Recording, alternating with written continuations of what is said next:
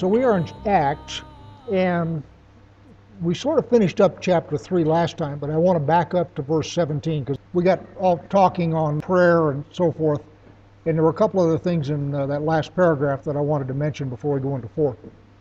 So I'm in Acts 3:17. This, by the way, is Peter speaking. And I know, brothers, that you acted in ignorance, as did your rulers. So first thing is, he is saying that all concerned with the crucifixion were acting in ignorance. Verse 18. But what God foretold by the mouth of all the prophets, that his Messiah would suffer, he has fulfilled. Repent therefore and turn again, that your sins may be blotted out, that times of refreshing may come from the presence of the Lord, and that he may send the Messiah appointed for you, Yeshua, whom heaven must receive until the time for restoring all things, about which God spoke by the mouth of his holy prophets long ago. Moses said, the Lord God will raise up for you a prophet like me from your brothers. You shall listen to him and whatever he tells you, and it shall be that every soul who does not listen to that prophet shall be destroyed from the people. Now, did I mention last time that this is a variation from the Masoretic text? I did a riff a couple times ago that there are quotations in the New Testament that do not match what you have in your Torah. There's two reasons for that I know of. Reason number one is, of course, that a lot of these guys are quoting scripture on the fly from memory, and they are not, in fact, scholars. So it's sort of like somebody who grew up in Sunday school, and somebody asked him to quote scripture, and he just sort of quotes it from memory, getting the essence pretty much right, but not necessarily getting the words right. That's possibility number one. And then possibility number two is they are quoting from a different version of the scripture, which is the Septuagint. In this case, that is what's going on. So if you read the Septuagint, that passage of scripture reads as Peter quotes it. If, however, you go back to Deuteronomy, which is where he's quoting from, and I'll pick it up in Deuteronomy 18:18, I will rise up for them a prophet like you being Moses, from among your brothers, and I'll put my words in his mouth, and he shall speak to them all that I command him. And whoever will not listen to my words that he shall speak in my name, I myself will require it of him. So the passage reads, I will require it of him, whereas in the New Testament, it says he will be destroyed from the people. Very different connotations, if you will. And the difference is in this version of Scripture from which he's quoting, the Septuagint. So let me back up to 18:15, Deuteronomy 18:15. The Lord your God will rise up for you a prophet like me from among you, from your brothers. It is to him you shall listen, just as you desired of the Lord your God at Horeb on the day of the assembly, when you said, let me not hear again the voice of the Lord my God, or see his great fire any more, lest I die. You all have been through this a number of times. As they're standing at the bottom of Sinai, and the fire's coming down on the mountain and all that kind of stuff, the Hebrew grammar is such that it appears that the voice changes between the second and the third commandment. And at the end of the 10 commandments, as it's written in Scripture, the people say, Moses, we don't want to hear the voice of God anymore or we'll die. You go up and talk to him and tell us what he's got to say, and you come back down because we'll listen to you, but we can't hear God anymore or we won't survive. According to the Hebrew grammar, that conversation actually happens between the second and the third commandment. So the idea there is hearing the voice of God directly is something that very few people can endure. And of course, one of the signature events when someone meets the angel of the Lord or an angelic being or anything like that is he goes down like a sack of rocks. He generally has to go change his underwear. It's a very traumatic event. In fact, when the angels came to the shepherds in the field to announce the birth of Yeshua, what's the first thing they say? Fear not. They don't need to say that unless the natural reaction is to be terrified. So the fact that Israel was terrified when God spoke directly to them on the mountain is consistent through Scripture. So what they do is they send a man, Moses, and that man gets the word of God and brings it down to him. And what Moses is saying here, or God is saying through Moses here, is in the future there will be another man. And that man will speak my word to them just as you have spoken my word to them. And then depending on which version of the Bible you're looking at, the Septuagint or the Masoretic text, either if you don't listen to him, I will require it of you, or if you don't listen to him, you'll be destroyed from your people. And I'm not qualified to referee between those two texts.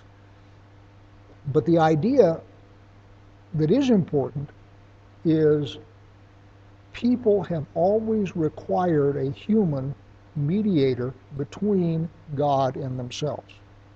First it was Moses, and then, of course, it's Yeshua. And you all remember in the Gospels when the temple authorities send out to the Jordan River where John is baptizing him, and they're saying, who are you and what's your authority and why are you doing this, right?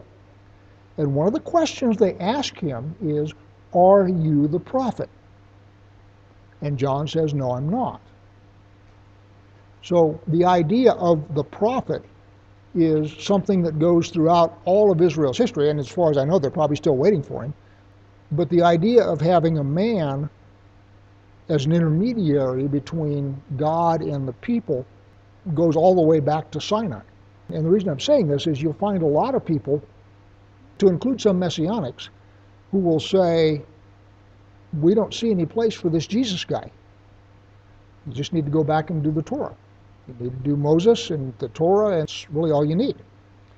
In this particular context, what I'm saying is the idea of a man being the intermediary goes clear back to Sinai. So the idea that God had sent a man, again, his son, to be an intermediary, and it's completely consistent with Scripture. The other thing that Peter is doing,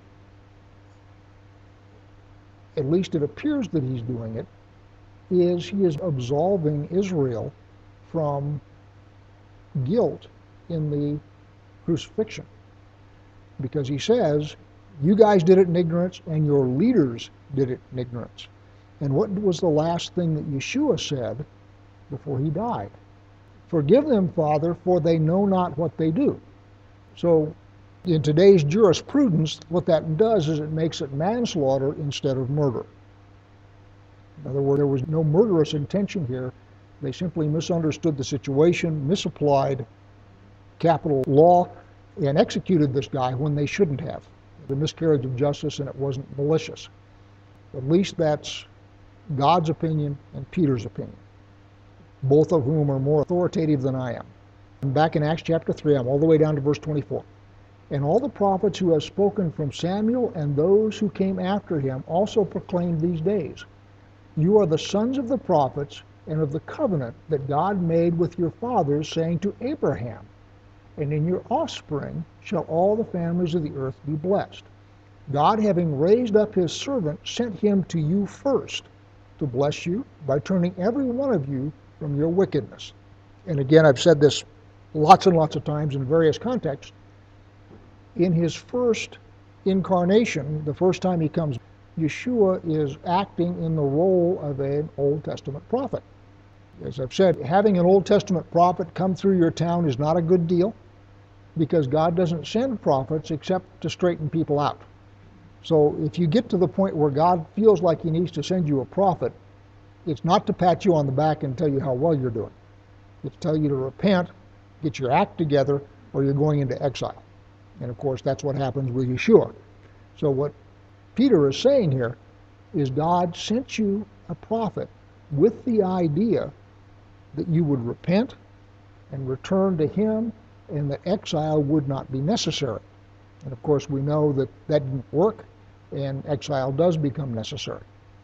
So now, on to chapter 4. And as they were speaking to the people, the priests and the captain of the temple and the Sadducees came upon them, greatly annoyed because they were teaching the people and proclaiming in Yeshua the resurrection of the dead. And they arrested him and put him in custody until the next day, for it was already evening. But many of those who had heard the word believed, and the number of men came to about 5,000.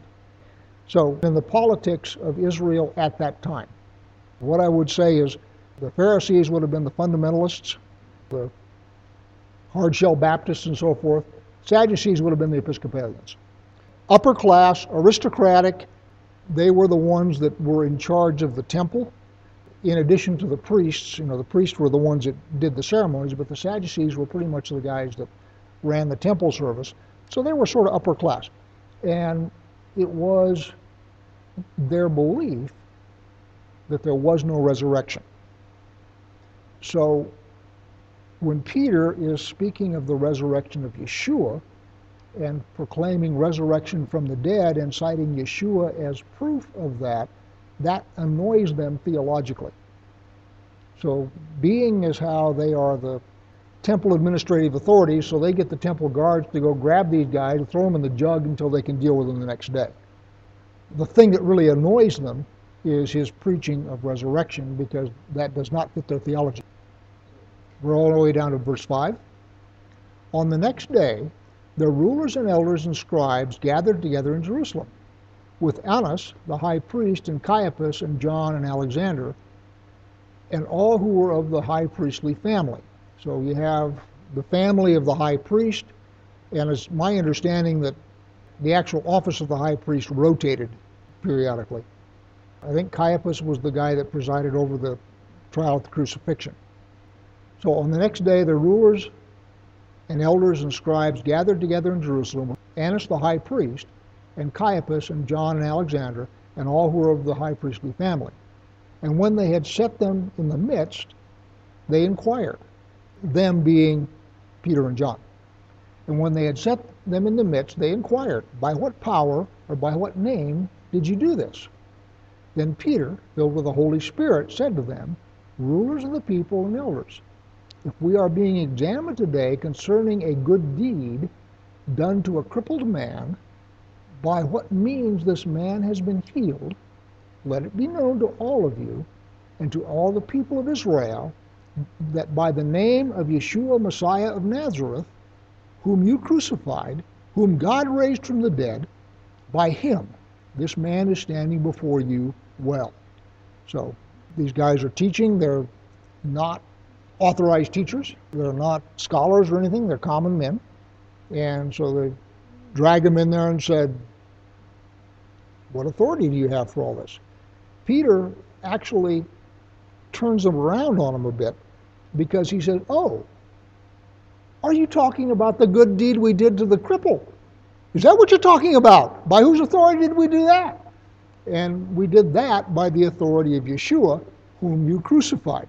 And you can see for yourself that this guy is standing before you perfectly whole. I don't know that that was actually their question, but, it could be. Verse 11. This Yeshua is the stone that was rejected by you builders, which has become the cornerstone. And there is salvation in no one else, for there is no other name under heaven given among men by which we must be saved. Let's camp out there for a minute. First off, the chief cornerstone is a quote from Psalm 118. I will go ahead and read it to you. And I will pick it up at verse 19, Psalm 118. Open to me the gates of righteousness, that I may enter through them and give thanks to the Lord. This is the gate of the Lord. The righteous shall enter through it. I thank you that you have answered me and have become my salvation. The stone that the builders rejected has become the cornerstone. This is the Lord's doing. It is marvelous in our eyes. This is the day that the Lord has made. Let us rejoice and be glad in it. And of course, what Peter is saying is that's a messianic psalm. The cornerstone which you guys rejected is in fact God's cornerstone upon which he will build his church and his kingdom. Now, I'm back in Acts 4:12. And there is salvation in no one else, for there is no other name under heaven given among men by which we must be saved. I have heard in the Sunday church lots of people say that unless you say the name of Jesus, you can't be saved. That's not what this says. It says that there is no name given under heaven among men. In other words, there is no name of a man in which there is salvation except Yeshua. That's what the sentence says. There is, however, another name in which you may be saved. It is the name Jehovah. Because in Joel chapter 2, for example, it says, whosoever shall call upon the name Jehovah shall be saved. And the way I would describe this, my interpretation, if you don't like it, you don't have to accept it, is you have one being in three persons.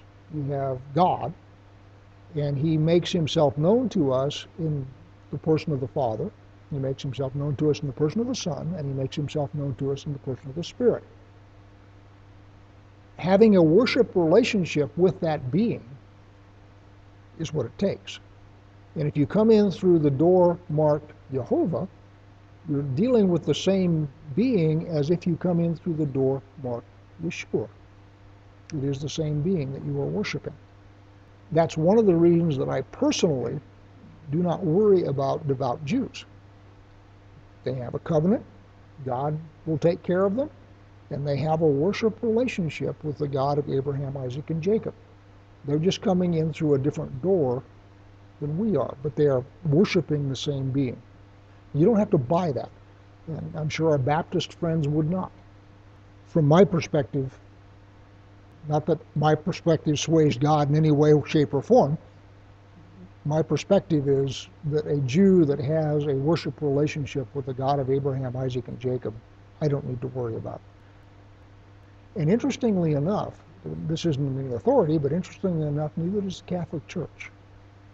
The Catholic Church has changed their doctrine. The change in the doctrine is quit trying to convert the Jews. They have a covenant, they're fine. Just leave them alone.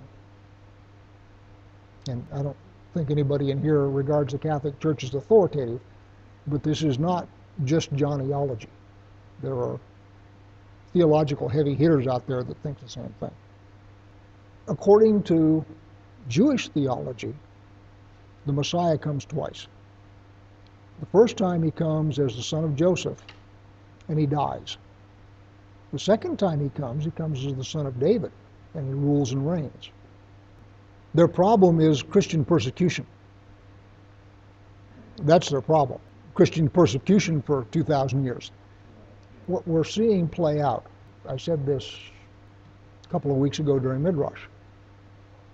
Joseph leads into exile. Judah leads into the return. So if you go back to the Torah, where we're studying right now on Shabbat, Joseph is the first one that goes down to Egypt. The rest of the nation follows.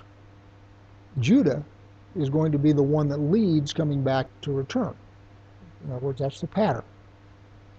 Joseph went into exile when the northern kingdom was destroyed in 7 some odd BC. So they led into exile. They were the first tribe to go into exile, was Joseph. They are still in exile. Judah has now come back. Judah leads in the return. So Joseph is still out there. The Jews are expecting Joseph to come back. Scripture says Joseph will come back. And when that happens, what's going to happen is Yeshua, in his first incarnation, was the suffering servant, the son of Joseph. And who was his legal father? Joseph. Okay, was his legal father. So the son of Joseph is going to confront his brothers, and who is going to repent at that time? Judah. Isn't that who repented in Egypt? Judah did. So that whole thing is going to be played out, and at that point, as I say, we're going to have the Come to Jesus meeting, and yes, the tribes will be reunified, they'll be reunited, and the Lion of the tribe of Judah, because although he is the son of Joseph, he is also the son of Judah. He will reign. So now I'm all the way down to verse 13 in Acts chapter 4. Now when they saw the boldness of Peter and John, and perceived that they were uneducated common men, they were astonished, and they recognized that they had been with Yeshua. But seeing the man who was healed standing before them, they had nothing to say in opposition. So as they're questioning these guys, I don't think they're really questioning them so much about the healing that they did as they are about this preaching that they're doing. And Peter turns it on them and makes it about the healing and quotes Deuteronomy, and then they're looking at this guy that's healed, and all the air goes out of their sails because they can't do anything. So verse 15, but when they had commanded them to leave the council, they conferred with one another, saying, what shall we do with these men? For that a notable sign has been performed through them is evident to all the inhabitants of Jerusalem, and we cannot deny it. But in order that it may spread no further among the people, let us warn them to speak no more to anyone in his name. So they called them and charged them not to speak or teach at all in the name of Yeshua. But Peter and John answered them, whether it is right in the sight of God to listen to you rather than to God, you must judge. In other words, we're listening to God and not listening to you. And whether that's right or wrong, you figure it out. So whether it is right in the sight of God to listen to you rather than to God, you must judge. For we cannot but speak of what we have seen and heard. And when they had further threatened them, they let them go, finding no way to punish them because of the people, for all were praising God for what had happened. For the man on whom this sign of healing was performed was more than 40 years old. So this guy is not a young kid, and you could say, gee, maybe he just healed. I mean, this guy's been crippled for 40 years. So getting him healed is clearly beyond what a human physician could do. 23. When they were released, they went to their friends and reported that the chief priest and the elders had said to them. And when they heard it, they lifted their voices together to God and said, Sovereign Lord, who made the heaven and the earth and the sea and everything in them, who through the mouth of our father David your servant said by the Holy Spirit, why do the Gentiles rage and the peoples plot in vain? The kings of the earth set themselves, and the rulers were gathered together against the Lord and against his anointed. That's from Psalm 2. We'll go through Psalm 2 when I get done with the paragraph here. 27. For truly in this city there were gathered together against your holy servant Yeshua, whom you anointed, both Herod and Pontius Pilate, along with the Gentiles and the peoples of Israel, to do whatever your hand and your plan had predestined to take place. And now, Lord, look upon their threats and grant to your servants to continue to speak your word with all boldness, while you stretch out your hand to heal, and signs and wonders are performed through the name of your holy servant Yeshua. And when they had prayed, the place in which they were gathered together was shaken, and they were all filled with the Holy Spirit and continued to speak the word of God with boldness. Notice here what just happened. They pray, and the Holy Spirit fills them again. Notice that it had filled them 2 or 3 days ago at Pentecost. Now, what that tells me is that the presence of the Holy Spirit on a person comes and goes. Because Peter was cruising along on the strength of Pentecost, and then they get together and they pray, and all of a sudden everything shakes and the Holy Spirit lands on them again. I personally believe that the presence of the Holy Spirit on you is something that comes and goes. It's not something that's always on you. Back at the end of Luke, Yeshua breathes on them before his ascension and says, receive the Holy Spirit. Now, my personal uneducated opinion is if the Messiah himself breathes on you and says, receive the Holy Spirit, you've got the Holy Spirit. Then he says, wait here until you receive power. That happens at Pentecost. So this is just my feeble attempt to try and explain it. They had the Holy Spirit when Yeshua breathed on them. They were not operating in the power of the Holy Spirit until the Holy Spirit landed on them in Pentecost. I believe they continued to have the Holy Spirit, but the power would have faded. The power has now been renewed in this paragraph. That's my guess. Now, back to Psalm 2. Psalm 2, in 12 verses, is a conversation within the Godhead. There are three voices in this psalm. There's the voice of the Father, there's the voice of the Son, and then there's the narrator, which I am taking to be the voice of the Spirit. So let's go through it. Why do the nations rage and the people plot in vain? The kings of the earth set themselves and the rulers take counsel together against the Lord and against his anointed, saying, let us burst their bonds apart and cast away their cords from us. So this is the Spirit setting the stage, if you will. And notice that the rulers are taking counsel against Jehovah, the Lord, and against his anointed, against the Messiah. That's all Messiah means, is anointed. So the nations are raging, and the peoples are plotting in vain, and the kings are setting themselves in opposition to God and his Messiah. Verse 4, he who sits in the heavens laughs. The Lord holds them in derision. Then he will speak to them in his wrath and terrify them in his fury, saying.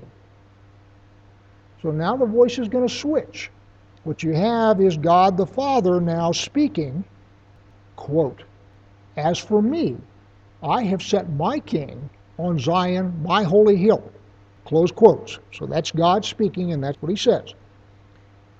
Verse 7 starts the Son. I will tell of the decree the Lord said to me. Now, the Son quoting the Father. You are my Son, today I have begotten you.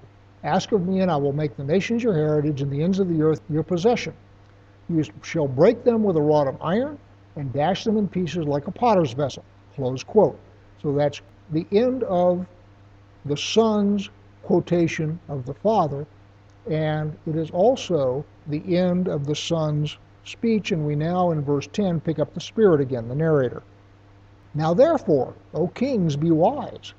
Be warned, O rulers of the earth. Serve the Lord with fear and rejoice with trembling. Kiss the Son, lest he be angry and you perish in the way. For his wrath is quickly kindled. Blessed are all who take refuge in him. Everybody see how all that parses out? All right, so now let's go back to Acts. So I'm in Acts 4:32. Now the full number of those who believed were of one heart and soul. And no one said that any of the things that belonged to him was his own, but they had everything in common.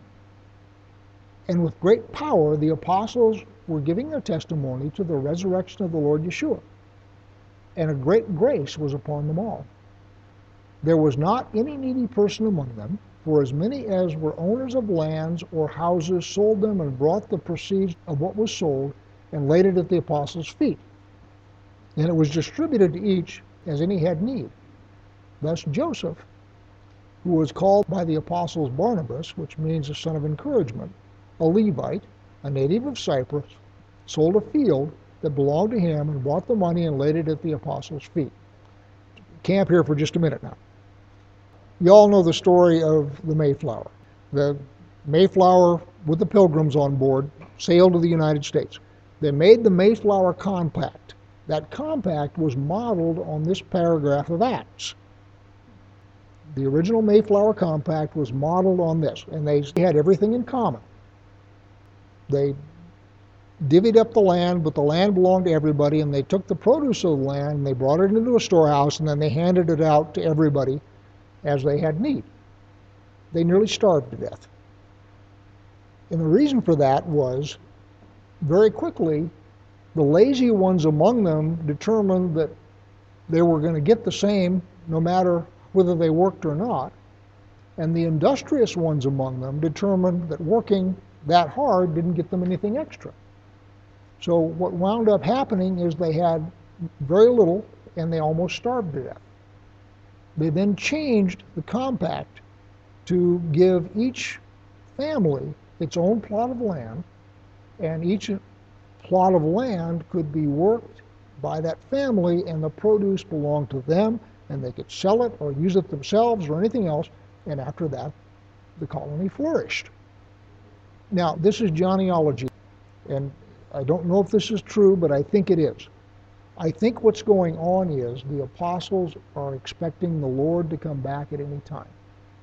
And you've all seen what happens with these weird cults that go and say, oh, the Lord's coming back on this day, and they go sell everything that they have and get rid of everything to be ready for the Lord's return.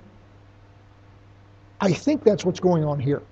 They're expecting the Lord to come back at any moment, and they are divesting themselves and using the stuff that they have in the Lord's work, which is a good thing, but they're not planning for the future. They're expecting Yeshua to be back at any moment, so they're not worried about planting, they're not worried about harvesting the land, they're just liquidating stuff to spread the gospel with the expectation that it isn't going to be long. I think that's what's going on here.